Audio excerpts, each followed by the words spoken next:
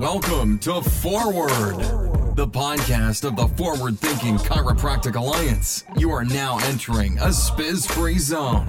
No unicorns, no rainbows, no chiropractic fairy tales, just progressive talk for progressive chiropractors. So buckle up and get ready. We're moving the profession forward. And now, your host, Dr. Bobby Maybe. Welcome, everybody, to Forward, the podcast of the Forward Thinking Chiropractic Alliance. I'm your host, Dr. Bobby Maybe. This podcast is brought to you by the Forward Thinking Chiropractic Alliance. You can check them out at forwardthinkingchiro.com. The Forward Thinking Chiropractic Alliance is putting on its first ever convention called Forward KC because it's being held at Kansas City. Cleveland Chiropractic College was generous enough to be a host to our event. This is going on June 1st through 3rd. You can also find out more about that at forwardthinkingchiro.com. The website itself does have a membership option, and if you want to check out becoming a member of the Forward Thinking Chiropractic Alliance, not just the website itself, but not just the Facebook group itself, but the website, which produces content, not just this website, but other content and articles and blog pieces, and has other benefits for its members, including a membership map, and referral sources and other things like that. Please check that out. And but first and foremost, one of the things I've been doing with this podcast is slowly introducing many of the speakers that are going to be presenting at Forward KC. And for those who don't know their names or who've never heard of them, or who have never understood what message they have to bring to the table and why they've been put together. Hopefully this podcast has collated a lot of those names and a lot of their words. But we're going to do a 2-for-1 here. Not only am I going to be interviewing today a speaker at Forward KC, but we're also going to be launching the podcast's Legends series, where I interview legends of the profession that are undoubtedly have had tremendous impact on the chiropractic profession and continue to have impact. And I want to get their words on my digital file as soon as I can so that we can get these words out to the evidence-based chiropractic community. Our guest today is Dr. Leonard Fay. I don't have how can you put in a distinct and succinct bio for somebody who's been involved for more than 50 years in this profession? So I don't have a talking up. What I'm going to do is say, hello, Dr. Fay. Hello. It's a pleasure to be here. And why don't you tell me tell the audience your origin story? Give me a history of Len Fay and chiropractic. Okay. Well, as many know, I had rheumatic fever as a 17-year-old. I spent 3 months in bed taking aspirin and drinking soup, and wasn't doing very well when the MD who visited weekly told my dad, 42% of kids with this die, and 85% of the survivors have heart trouble. And that frightened my dad, and he used to go to a chiropractor on a regular basis. He had a heavy lifting blue-collar job, and that chiropractor visited with his table, adjusted my upper thoracics while I was prone, and lifted me back into bed. And the next morning, my joints were half as swollen, half as red, half as painful. And 3 months later, I was walking and able to play tennis. And that winter, I played hockey. And even though I had been preparing to go into chemical engineering, I decided I wanted to be a chiropractor, but I had an awful fear of the reputation of being quacked. So I asked my home teacher in grade 13. As you know, at parts of Canada, you have 5 years of high school getting you ready for university. And he said, "Oh, you got to meet with me. I'll take you and introduce you to somebody that's very close to me." And well, it turned out it was his son, had this marvelous looking little office downtown Toronto. We talked about things, and he basically said, if you want a good education, it's there. If you want to just pass exams and get through, you can also do that, but you won't know very much by the time you graduate. So that was my experience. I went for 4 years to CMCC. I listened to so much horse shit. I couldn't believe that I stayed going, but because of my history, I thought, well, you know, I can help people if I'm obviously going to have to find out for myself what this is all about. And when I graduated, I was very good at adjusting. We had 2 hours every day for 4 years. So I had almost 1,600 hours of manipulation, spine, pelvis, extremities. So I was good at the mechanical part of it. I just didn't know what I was doing. And I started, I read Cellier's book, The Stress of Life. Yeah, Hans And Selye. it explained that whole sympathetic driven response to stress, and that stress could be in many forms, and the body had a unique way of dealing with it that was the same, whether it was a bacteria or this or that or the other. And I thought, my God, I wonder if those upper thoracic sympathetic ganglion chain, I wonder if that was all upset. And that's what put me into that. And when he adjusted me there, that calmed down. So I kind of had that as my premise to what I was doing. And so I started investigating that. And my first year in practice was a small town in northern Ontario where we were the doctors in town. And I saw all kinds of things. And the philosophy was, if you were in doubt, you adjusted. And that never made sense to me, but I saw people getting better from all kinds of different things. And then I went to England and made a very fortunate decision. I went over to Switzerland for their 5-day symposium, and I ran into the anti-subluxation philosophy. And there were people like Illy, who had motion X-ray studies of all these irregular movements and dysfunctional movements, and the manipulation restored the function, and he showed you. And then Gillet was running a palpation course one of the days, and I attended that, along with one other. Out of 300 attendees, 2 of us went to spend a day with Gillet. I learned how to palpate that I should have learned at chiropractic college. And Grillo and Sandoz, and Oh, wow. they were discussing Gestalt philosophy, and Grillo was red hot on doing a proper examination, and he spent hours and hours. It was 5 days of just a complete reversal of what I had learned. Everything when I graduated was a subluxation, and how you knew people had it if they were sick, and how you knew you got rid of it if they got better. If they weren't, right? Yeah. And So it all correlated. Yep. it was amazing. Anyways, in '63, the 37 chiropractors in England, most of them Palmer graduates, decided they would open a college, and they got the backing of the chiropractic union in Europe. And so being 30 miles away in Southampton, I became a prime candidate to teach there.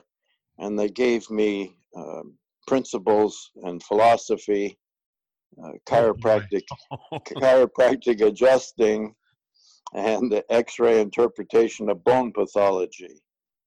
So I had 3 years to prepare, and I thought, oh my God, what am I going to tell these students from Europe that all have a baccalaureate minimum, and a lot of them are going to have a science degree? And I sure can't stand up and tell them about subluxation. So I came to the conclusion there were 5 things we were doing.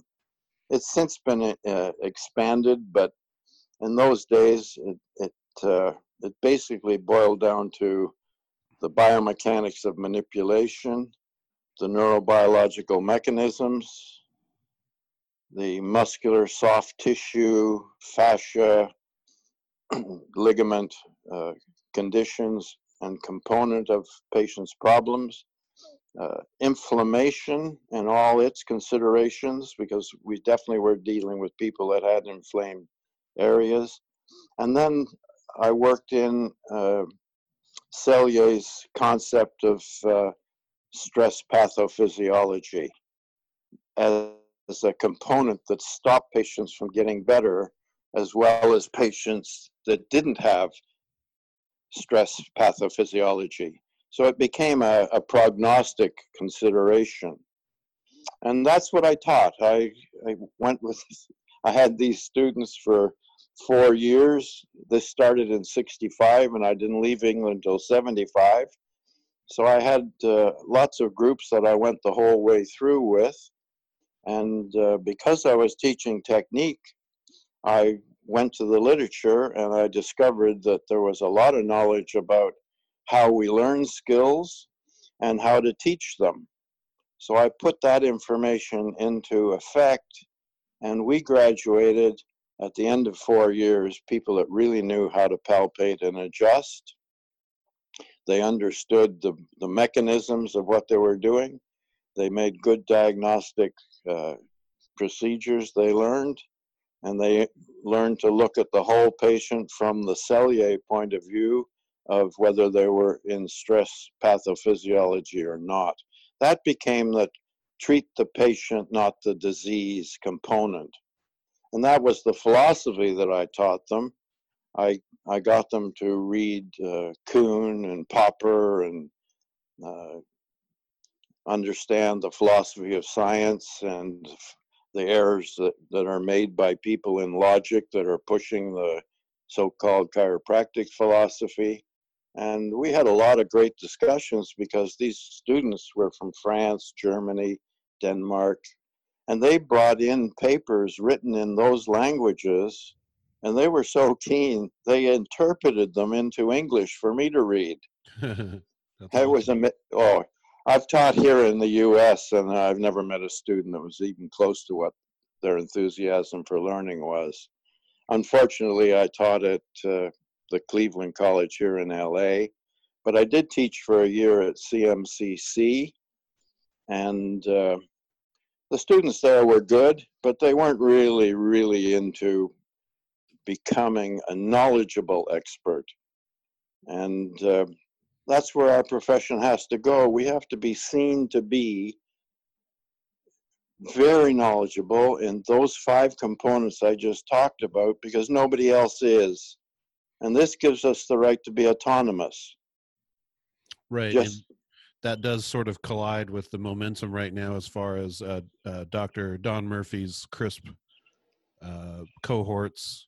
Yes. And clinical reasoning and spine pain, and sort of this understanding that when it comes to low back disorders and cervical spine disorders and a lot of these other ailments that affect the communities, that there's a supermarket approach to pursuing an answer for those, like people will go to a chiro or a exactly. PT or the MD, or they'll buy a Himalayan salt rock lamp, or they'll try a supplement, or exactly.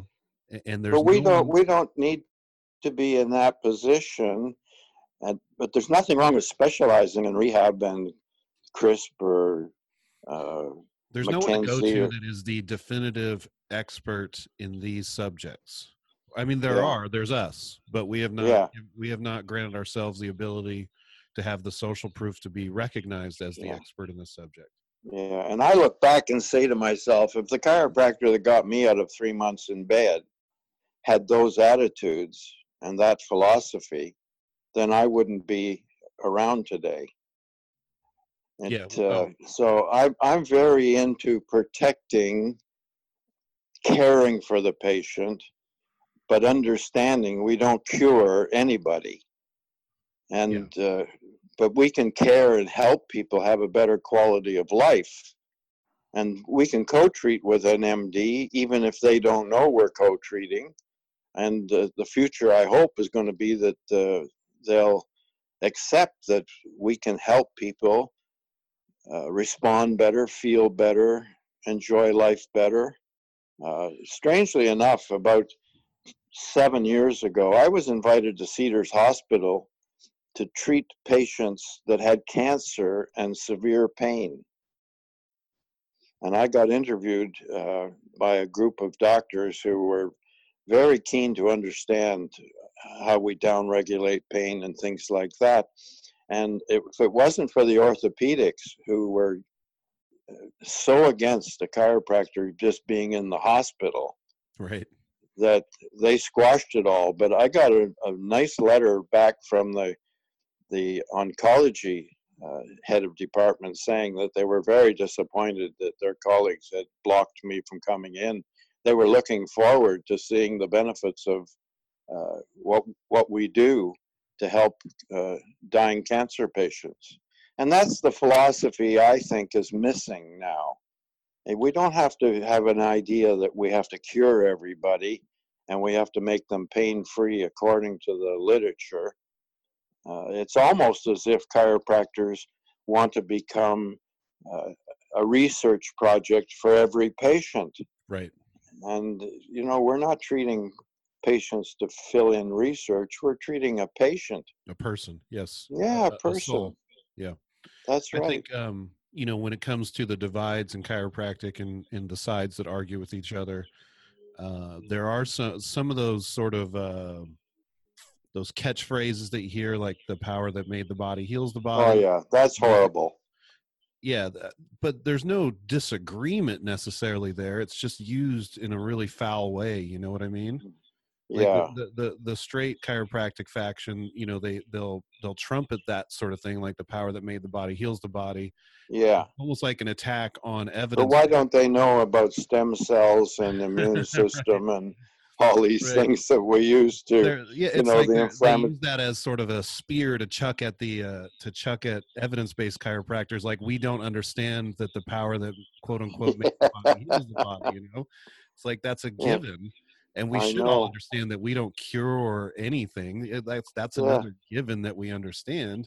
There yeah, are ways that exactly. we can sort of come together and agree on these things. You just have to stop using the rhetoric Mm.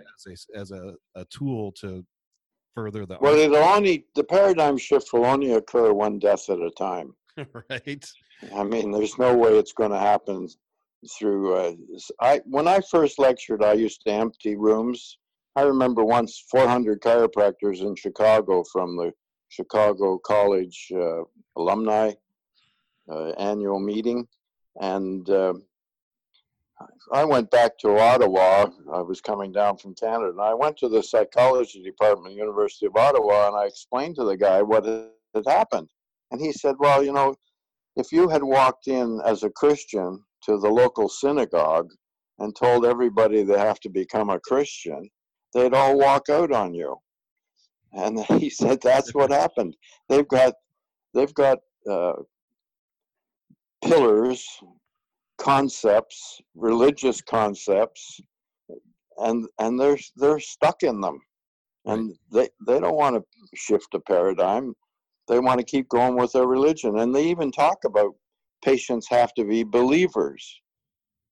They have to be a believer first, and then their patients have to become a believer. And if your patient believes it, then I mean it's like trying to believe in your dentist. You know, it's so ridiculous. And you can never waver in your certainty of what you believe, Oh which yeah, is the exact antithesis to science, which means you should always be yeah. willing to shift your beliefs based on the It's relevant evidence. fundamentalism, isn't it? It is, and Yeah. it does have a you know, they used to always sort of malign chiropractors as a cult, you know. Hmm. But some of the ways that some of the folks behave, it's not that far from the truth. Yeah. If you Well, don't, once you believe in something that's been proven wrong, then it's a cult. Like the Flat Earth Society. We know it's round. If you believe it's flat, you're in a cult. And not I only used to, that, if you disagree, they'll ostracize you. yeah, I'm a medipractor to my local Taurs and Ticks. And I And go to things that they're at because I have to get my relicensing hours. right, you And guys, you always got to sort of bump into them, you know. oh yeah, and it's just amazing. Well, you know what could be expected. You go to see it. You went from CMCC. You know that's it. I meet that all the time. Same here. Western States has I've been locked out of many. When I was a young chiropractor, I was locked out of many job interviews just from where I went to school. Yeah, my daughter went there. Yeah, I mean, the great program, Yeah, they still had that idea where they wanted to produce clinician practitioners that were passionate about patient care and evidence. And yeah, exactly. And we have all these really knowledgeable people that are unfortunately gravitating to a pain practice. Not that they can't make a good living, although I suspect some of them aren't. I just don't feel it's the survival of chiropractic. Yeah, you'd mentioned to me earlier that you feel like they're not being taught their true value or that they're valuable. Yeah. Or the value of what they have. That's right. You can expand on that a bit? Yes.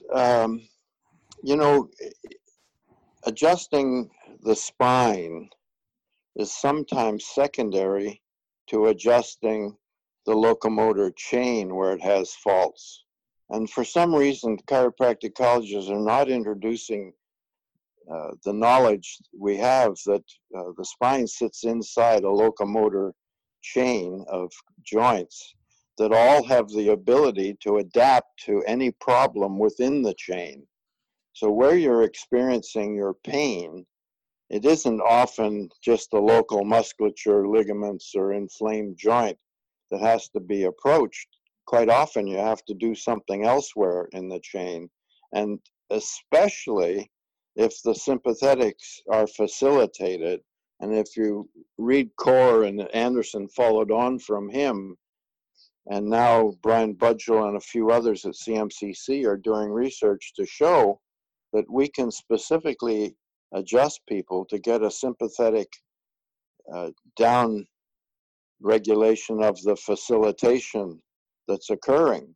And so this whole response thing is extremely important. And then there's Bosbaum and Levine that showed that the sympathetic stimulation to an inflamed joint continues in the joint into a chronic inflammatory condition.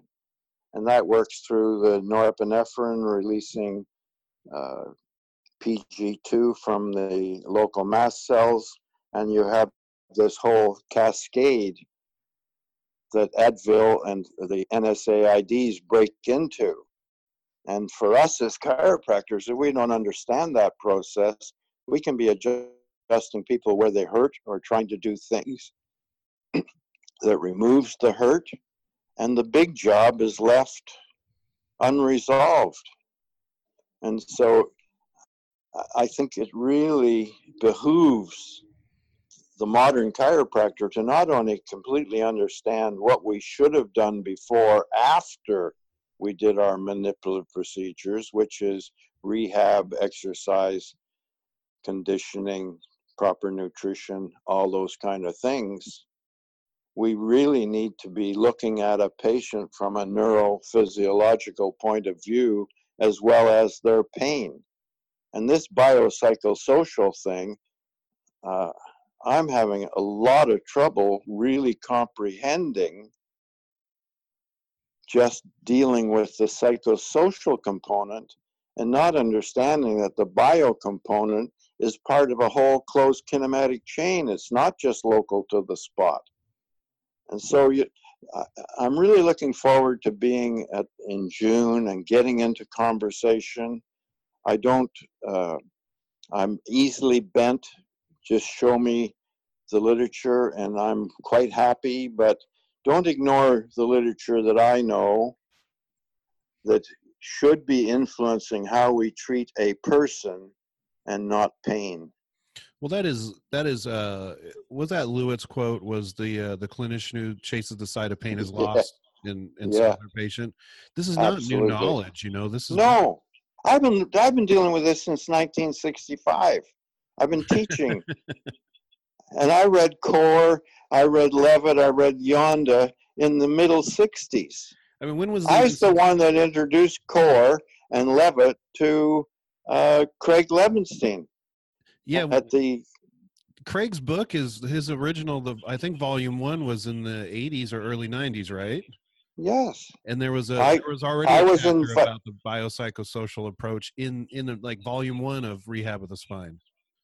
well, what is if And he didn't make it up. He didn't make it up out of thin air. yeah. So they must Those have 5 components I tell you about, if that isn't biopsychosocial, I don't know what is. It's the first thing I thought when you mentioned him. Absolutely.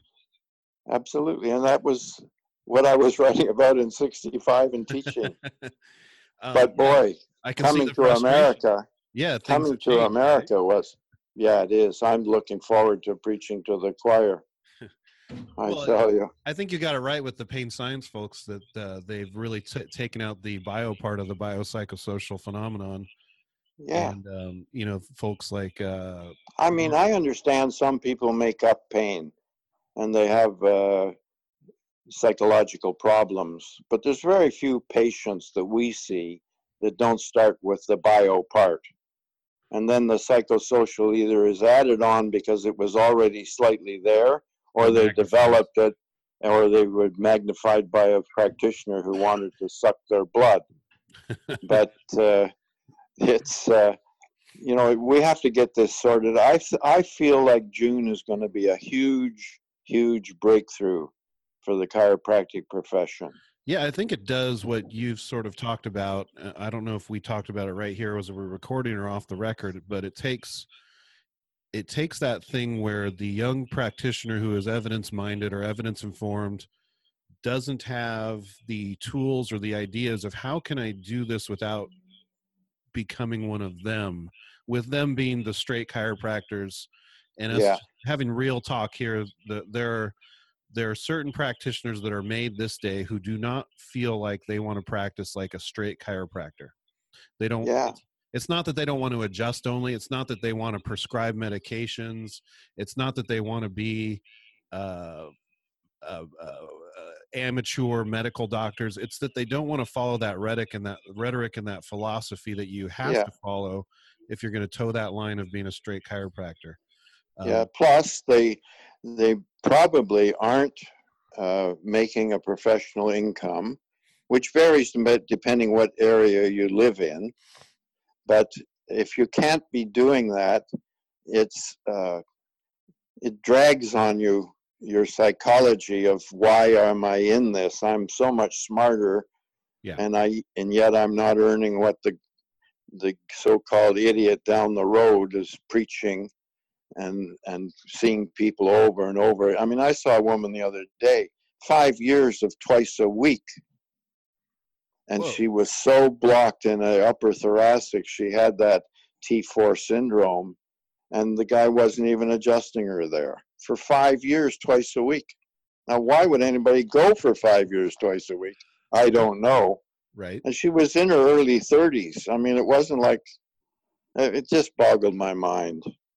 I was on a phone call with a young doctor or a student who's about to graduate earlier today. And, you know, he's concerned because he doesn't know how to do the business aspect of chiropractic. Sure. I said, well, what are you going to do? What are your plans? You know, it's just sort of get out of school, go to the small town up the road, get a room somewhere and put a table in the room. And then in that one room, he's going to do, you know, rehab and soft tissue work and adjust, and don't want to take any insurance in the process. And good for him.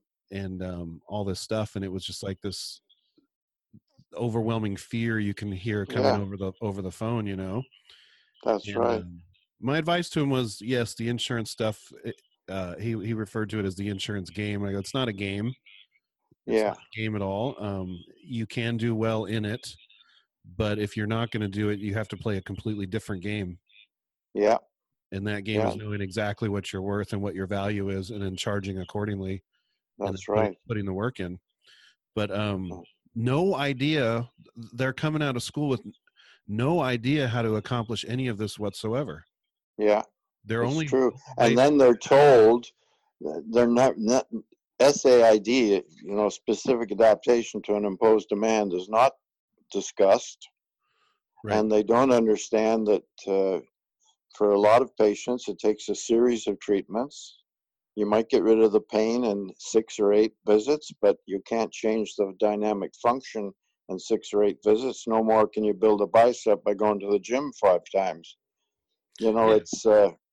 it's a principle. It should be discussed, and they don't see themselves as doctors. They see themselves as marketers of something or other. I'm not quite sure what that is, or they know what it is. And a lot of them are doomed to failure.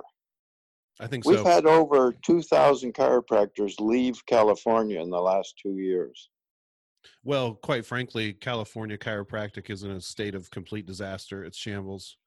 Yeah, I would venture to even say it's a shithole for yeah, chiropractors. I yeah, mean, they specifically, it's the last bastion of straight chiropractic dominance is California. yeah.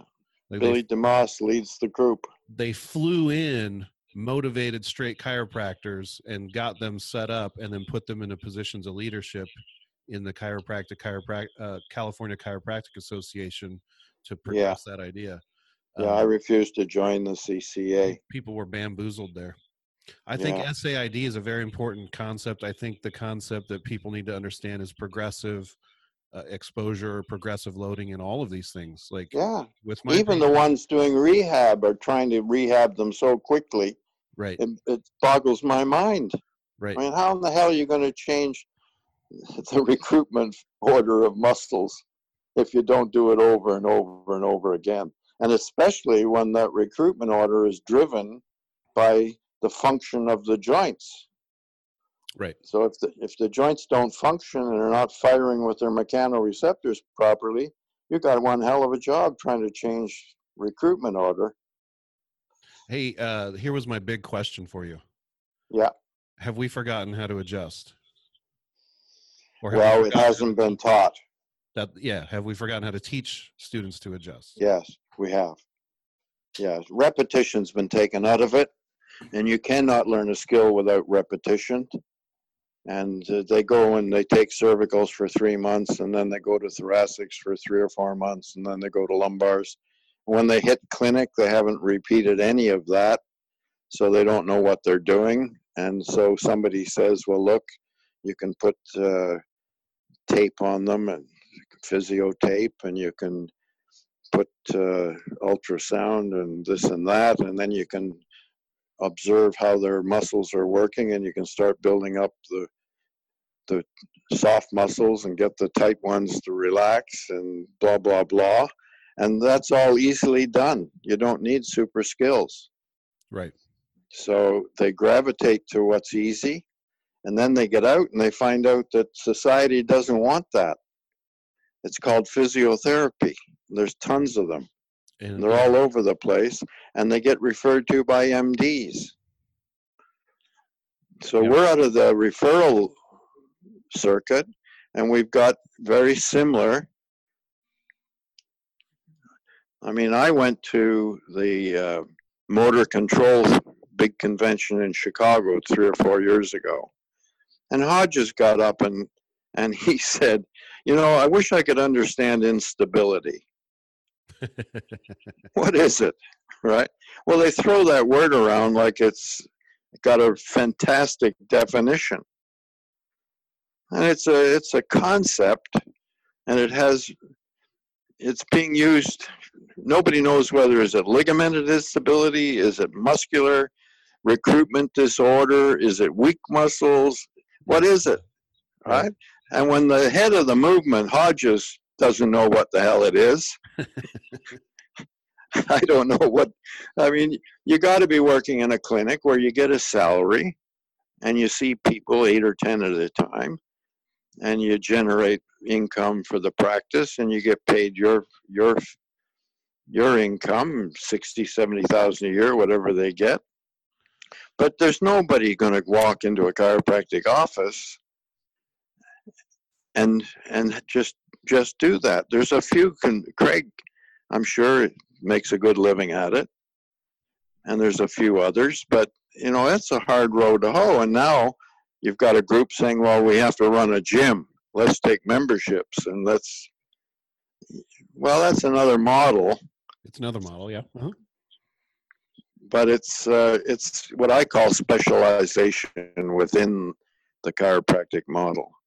But Oh, if no, you don't yeah. know how to adjust, you're in deep doo-doo. And you know what the problem is with the adjusting, which, like you said, takes repetition and practice, is Yeah.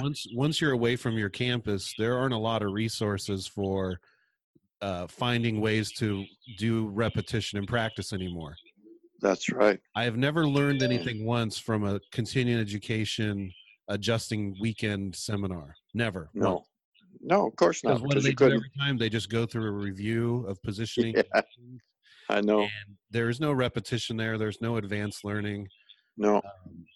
There's no magical ninja way to make yourself a better adjuster. You have to keep practicing and practicing. Yeah. And You need a visual. Well, that's why I made the DVDs. Uh-huh. You need a visual, somebody you can copy off that's doing it fairly right. And then you review that and you practice on some skinny people who presumably have the problem. And then when you get so that you're fairly good at that, it's what I call conscious competency. It's called in the world of training skills. You start out unconsciously competent, then you become consciously incompetent, and you practice and you review, and you become consciously competent, and a year or two later, you're unconsciously competent. You can be looking out the window and crack somebody's neck, right? Yeah. And those are the levels that you have to take yourself through. When people are consciously incompetent, they quit. That's where quitters quit. So you have to know the steps, and you have to have somebody driving you through them. And there's very few colleges that do that. Jan Hartvigsson had me over in Denmark teaching 30 chiropractors teaching there that have a PhD. Can you imagine that? 30 PhDs in one chiropractic college. And they were graduating students that couldn't adjust. Right. So I went and I spent the whole first morning quoting the literature, and one guy came up and he said, you've blown us away. We thought you were going to say, put your fingers here, stand with your feet there, lean this way, bend that way. And he said, you're throwing us. He said, we got to change our whole curriculum. We don't do any repetition, and we have nothing to show them where they can visually see it except in the class. So they made DVDs, and they started building repetition into their course. And at the end, the medical school connected in that university gave Jan a $200,000 grant to teach the professors that were teaching surgery how to teach surgery. Not interesting? That's great. Yeah. And this is, of course, when I set up the courses at Anglo College, this is what I did. Every day they came in, they repeated everything they had learned until it got to be unconscious competency before they graduated. And when I left, they burned everything I had left. And a Gonstead guy from Denmark took over, and they started line of drive and measuring X-ray. Oh, geez. Yeah. They finally got rid of that, but it left them with line of drive theory, which is just nonsense. You can't line up, and you got to feel the resistance. You got to feel where it's blocked. You got to feel how it doesn't move. Yeah, and the lucky thing, it was always interesting to me because, when I was in gross anatomy class, I paid attention. Yeah. And the most distinct thing I ever took away from gross anatomy was that every single person's shaped differently. Yeah. And so there's no predictable line of drive. There's no symmetry or anything. You have to actually sort of feel people out and feel each individual out. And where do the forces go? I mean, they go down the taut ligaments and tendons. It's called moments of force. One thing that Stu McGill told me, and he didn't just tell me, he's told other people, but it sticks with me, and I also tell my patients, is a 3-hour principle. It takes about 3 hours to sort of figure out the inner workings of a person and how to really address their conditions and Yeah, sort of make a difference in their condition. that's right. So I I prefer to usually do tell it patients, over a give me few 3 hours. visits. Yeah, give me 3 hours. What is 3 hours for a straight chiropractor? That's like a year of visits, right? Yeah, But for yeah, me, it's it's about incredible. six. It's about 6 visits. Mm, right. So what happened then? The motion palpation research was so bad. The inter-examiner reliability was so bad. And then Kim Ross came along and he showed that we can't adjust less than 3 motion units at a time anyways. There's no such thing as specific adjusting. Yeah. So if we get in the ballpark with our motion palpation and we thrust pretty much in the middle of where it is, we're going to affect the whole dysfunctional units, not just the one. So I presented that at a Gonstead meeting of the minds. This was the guys that do research for Gonstead. And I explained to them that there's no such thing as a specific L5 adjustment or L3 or L4. Well, I mean, I might as well be talking to the moon. You know, that's the difference between evidence influenced practice. You have to go with kind of what's known. You can't follow it exactly because it's under research conditions. Yeah. Anytime in your mind you start saying, "Well, I that's going to make me change my story," and you feel like you want to resist the information because it's going to make you change your story, then you're starting to get into the world of being not evidence based. Yeah, exactly. In the world of really leaning on your story. Yeah, exactly. So I really like what you write. I know you understand evidence influence and that we can't just follow RCTs. And I think a lot of people in this do understand that. I think it was a very important push by the administration of Western states while I went there to make clinicians and practitioners and chiropractors at least understand how to digest information and research. Yeah. They didn't want to make little researchers. I don't think anybody from my graduating classes has ever published a paper. Yeah, exactly. But understanding how to at least digest the information and make sense of it was very important. Yeah, it is very important. And that's why this FTCA is so important. And you're getting people joining from all over the world, aren't you? Yeah, there's quite a few international people coming. Yeah. So see, American chiropractic was frowned upon in Europe and other places. It wasn't in New Zealand because they were very Palmer oriented there. But Australia was beginning to break out of the mold, and certainly Switzerland, they were the first to really denounce subluxation and start producing information that was important. I read a lot of chiropractors from South Africa, but they don't participate much, so I'm not really sure where they stand in the whole. Yeah, I don't know if they really have a voice. You know, the Australians are definitely developing a voice, and Australia has its own culture of sort of skepticism and being really science forward. Yeah. So there, and then it has also a reputation of the exact opposite too. So Australia's turned into some sort of battleground. But yeah, I mean, well, they have a guy, John Hindley, who's the Tor Tick guy who teaches them how to make a lot of money.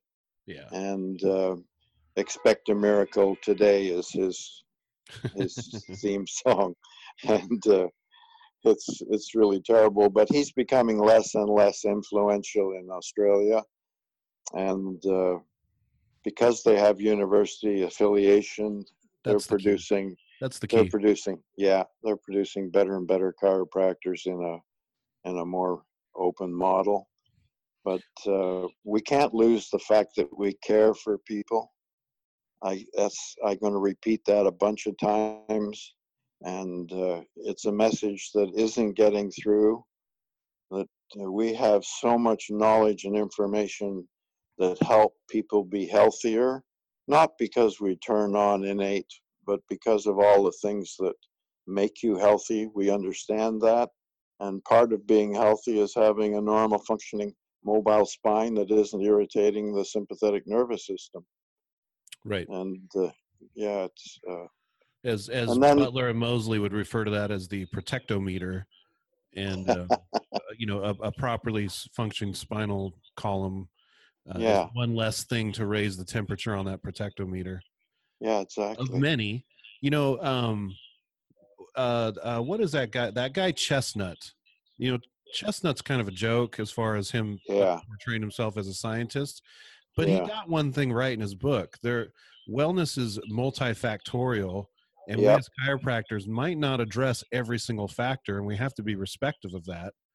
And even things like the American College of Orthopedic and Environmental Medicine guidelines, right in their guidelines, if you ever have to justify care, it says right there that a multidisciplinary approach is the best approach to care where disability and acute pain is in effect. And it's like, if we just honored these things that we know, and we just honored these policies that we know, and we did it in a way where we were patient-centered, N=1 approach to things, we would get so much more traction. And I think that's why this FTCA convention is important, because I did not invite a single person to speak there who did not have this idea of patient-centeredness and ethics. Yeah, exactly. But Chestnut put right in it. Chestnut put right in the front of his book, subluxation is not a philosophy. But they read right past that part. You read right past. Don't look at that. You just read past that.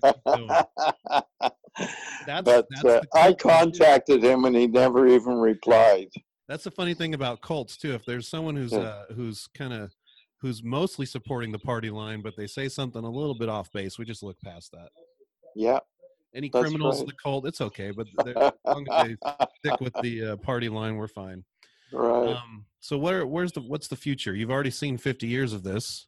Well, the future is, like when I graduated, there was one guy in my class with a BA, and the rest of them were just fresh out of high school. If you were from Ontario, you had a 5th year of high school doing basic science stuff and getting you ready to understand science and be able to study and learn scientific facts and whatnot. But most of them had grade 12 and graduated. So the power that was available to chiropractic, the brain power, it just wasn't there. And now we've got so many PhDs in positions, and if we could just get them to understand that it's a caring profession that doesn't use drugs or surgery, we can help people that have reversible pathologies, and we can help people even with irreversible pathologies cope with their condition better. So it's our patients are really, we have to know what we're doing, and then we have to eventually be seen to be knowledgeable enough that we're making knowledgeable decisions. We're not a religious group. And unfortunately, that's how scientific people saw us. We had crazy premises that weren't supported by anything, and we made decisions on those premises. I mean, what's a basic error of logic if it isn't that? Right. And so as we become more knowledgeable with brainier people, and we're making decisions based, like you say, patient-oriented decisions, but not trying to cure people, I think we'll be seen as being able to help. I spoke to RAND, to all the directors of RAND about this, and the medical director for the government, something surgeon, I forget what he was called. He got up, he was about 70, he got up and he said, Doc, I just wish you would tell your colleagues so that they could get on board. Right. They're not against us, they're just against bullshit. Right. And, I think they would want us to be good. They would want, yeah, not all of them, by the way, but I mean, there are definitely some people who would put up, just like the orthopedic surgeons you mentioned earlier, there will always be people put up some roadblocks. yeah, But as a mass majority, I think they would want us to succeed. yeah, You know, if a family physician's seen 50 patients in a day, 20 of them are dealing with some sort of low back pain or dysfunction of the neuromusculoskeletal system, you know? yeah, And I think they headaches, would all want kinds of us to be, things. to help them. Yeah, that's the way it is. You just got And to cut out the bullshit. yeah, and we have to keep on graduating people with it that can think, you know, understand science, understand logic, understand the literature, and have the skills. That's the part that's missing now. I mean, if I told you that probably 1 in every 100 chiropractors could adjust the cervical spine from anterior to posterior, most of them think when they push posterior to anterior on the left, it goes anterior to posterior on the right. Right. Well, it doesn't do that, you know. But and so if you can't do the adjustments around the 3 axis of rotation, you're acting as if you're a professional and you've got amateur skills. Right. And whose fault is it? It's the college's fault, right? Yeah, if they were going to be paid to do anything, that would be their one job. At least teach people how to adjust. Yeah, yeah, Pass for the sure. boards, I get that part, but and not hurt anybody, that's great. But at least how to adjust. Yeah, because they're not even taught how to thrust. Right. They're all pushing, you know, so like a fast push. Fast I push. will say CMCC have put in a force plate, and they're measuring older chiropractors that are really good at adjusting, and they're finding out it's 1/250th of a second. That's how fast it is, and it spikes. There's no up. There's a constant pressure before you thrust of about 25 pounds in the thoracics, and then there's an impulse that spikes up and down within almost. And on the students, when they start learning, it's a ramp up. It looks like a bell curve almost. Yeah, the front end of the bell curve. Yeah, the front end it's of like bell curve. Squish, squish, squish, squish, squish, squish, squish, go. Yeah, and in I can Denmark, that when it's coming from a young chiropractor. Yeah, in Denmark they also had a force plate, and I did cervical, thoracic, and lumbar thrusts, and they all had the exact same spike. And why is that? Because I was trained from 56 to 60. Every day I was at college, we went through how to thrust, and we practiced the thrust. And when I went back in 76 to teach there, the students had rebelled against that 5 minutes of practicing a thrust, and it was taken out of the curriculum because it looked like calisthenics. Because that's what it is, damn it. Yeah, exactly. I tell you, it's like trying to play hockey and you can't shoot. In the notes to this podcast, if anyone's listening here, check out the website version of this podcast, and I'm going to put a link to Dr. Fay's DVDs there. Yes, it's a DVD. Thank you. Yes, you buy DVDs, and DVDs are mailed to you, and you have to have some sort of DVD player. But that's the way it is. And I'm working on trying to get them so that they can stream. Yeah. Well, for now, you need the people. They need the information by the DVD. Yeah, they do. They're good. And then you have to watch it and practice it. You have to. Yeah, exactly. You know, but those that have over the years, I've had so many letters and been taken to dinner so many times by people that have made way more than a professional income. Never have to sell a thing. Never have to. No side hustle. Con a patient, no hustle. Just tell people what they need, why they need it, and what the treatment plan is, and then be able to do it. Yeah, and objectively measure your goals. Yeah, and then goals, give them. Don't make the goals about pain. Make the goals about their life.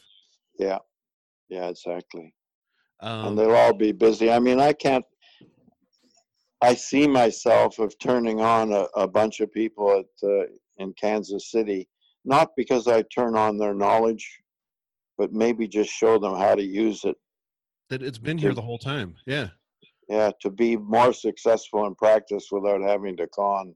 We hear this story all the time about some sort of divide, or that's the way the profession is, the con aspect of the profession. But Yeah, you have been here this whole time. My mentor, Bill Dallas, former president of Western States Chiropractic College, has been here the whole yeah, time. These people have been here walking this line way before the Forward Thinking Chiropractic Alliance, way before yeah, anyone talked about evidence-based chiropractic. There have been some Dr. Pearl, Stephen Pearl, yeah. they've been in these trenches keeping this I fight remember alive. Stephen coming up to me at a course in New York, and I said to him, Stephen, you're so bright and you're so with what you know. Go and teach. Don't waste your time in practice. We need you teaching. I Yeah. remember telling him that way back, and that's what he did. So He's probably a good listener too. yeah, And he has a nice smile. He's a great guy. So we've there's a got lot like him. We've got a couple minutes here, and recently something has lit your fire. Yeah, God, I can't believe what's happening to them. First of all, the Prolon people came to me and said, we think would be a good representative to introduce Prolon to chiropractic profession. And so I have a little agreement with them. But that aside, the research on fasting goes back 20 years. In the first 10 years, they figured out what it did. Stem cells arrive on the third day, your CRP goes down, your triglycerides go down, your cholesterol goes down, your blood pressure goes down, your CRP goes down. And it just has so many health benefits. But when they found all this out, they tried to put people on a water fast, and people couldn't stick to it. So they spent 10 more years at University of Southern California. Walter Longo is the head of the research. And they discovered foods that you can eat, about 800 to 1,000 calories a day, that trick the body into thinking you're on a water fast. So on the third day, the stem cells arrive. And by the end of the 5 days, all these other blood markers are going down. And if you repeat it monthly, 2 more times, it lasts for 6 or 8 months. And so my wife's knee, for instance, which is OA at 80 years old, it's back to normal size. Doesn't pain when she gets up in the morning. She's not limping around. My fingers have all loosened up. People are saying to me, my God, you're so much more spry. I just feel looser. It takes the fat out of liver, so it detoxifies the liver. It's just does so many things. And I was able. Everybody, that's the only time you can ever refer to the word detox is when you're talking about the liver. Yeah. Exactly. Don't go throwing that detox. And they've got pictures of the liver full of fat, and then at the end, just liver cells. And the research is phenomenal. And I would love to put the research into a post. And I sent you that information this morning. I don't know how to do that, and I don't know whether I would be allowed to do that. No, I'll get that all techie for you. Prolon has put money on the table. They're going to be sponsors at Forward KC. Yes, I got them to do that. So we're going to hear more and more from them. Yeah. And I personally think it's going to increase every practice by $3,000 a month. I mean, patients to me, they read the thing and I tell them about it. They can't wait to start it. I've released 90 boxes. And it's minimum, even if you only buy 3 or 4 at a time at $180, at $249, you're still making $60. But if you buy enough boxes, you can get them for $160 and sell them for $249. Well, I don't sell them, I prescribe them. I think we have to stop thinking we're selling them, because these are what can change your health in 5 days like this. And if you have a chronic inflammation of the shoulder, we need stem cells to get there, ligaments that are slightly damaged. Without stem cells, things aren't great. And as we get older, we produce less of them. And this just causes a stimulation of them, proven by science. The guy got second prize at a Nobel Prize in his division. Second prize. I mean, it's phenomenal. This research is real stuff. MDs won't do it because they can't sell it over their counter, and they can't send somebody to the drugstore to get it. So it's perfect for us. And I have patients that are sending their neighbors in. I mean, it's going to regenerate chiropractic offices that are a little sluggish. It's really exciting. And I know my audience. I know there's some people out there with their brains going, but this doesn't fit with, I don't do nutrition and all this. Yeah, this is not nutrition. Yeah, this is a scientific way to increase stem cells and decrease other markers. My cholesterol went from 245 to 217 in one 5-day application. I've done the second application. My A1C went from 6 down to 5, so I'm no longer pre-diabetic. They're just about to publish that it's causing remyelination of nerves in MS patients. But they have to be very careful about what they promise because of FDA. Oh, absolutely. But they're just about ready to publish a paper on remyelination. So we can start talking about this more, and we're going to be able to talk about this at Forward KC. And my sponsors, the sponsors of that event, they're not just going to be there with a booth. We're going to have them interacting. They're going to be able to present their information. That's great. Let's talk some real talk about these events, these seminars. Yeah. I mean, the people who buy a ticket are there to hear the speakers, to help their practices get better. But the real business of putting on a seminar is getting sponsors in front of people and having those people be a captive audience for their products. So, and not bullshit sponsors, not. I put out a very specific list of people. I am allowed to deny anyone sponsorship if I feel it. We all know that's not the best business practice, but it's the best for drawing this line in the sand. Saying we're moving in a certain direction. Right. So we're not going to have any bullshit sponsors. Yeah, that's great. So there'd be nobody there with their feet in water. There's turning the water black. yeah. There's none of that stuff's going on. Right. Man, this was great, and I wouldn't hesitate to do this 100 times with you over and over again. Yeah, well, thank you very much, and I really, really appreciate what you're doing for the profession by organizing those of us that really want to change the paradigm. You guys have all been there all along. I'm just the one who makes the noise saying, "Let's do this." Well, you have the skills. I'll fall on the sword. I'm not. It took me 45 minutes to get into that Zoom last night. I'm not fighting this war from the back. I'm carrying a shield up in the front with everybody else. So okay. I look forward to meeting you in person in a couple weeks. And I appreciate everything you've done over your vast career for chiropractic. Thank you. Chiropractic. We'll share a Guinness. That's right. You're a hero of mine. So take care of yourself, and I'll talk to you. Thanks a lot. Thank you. Bye now.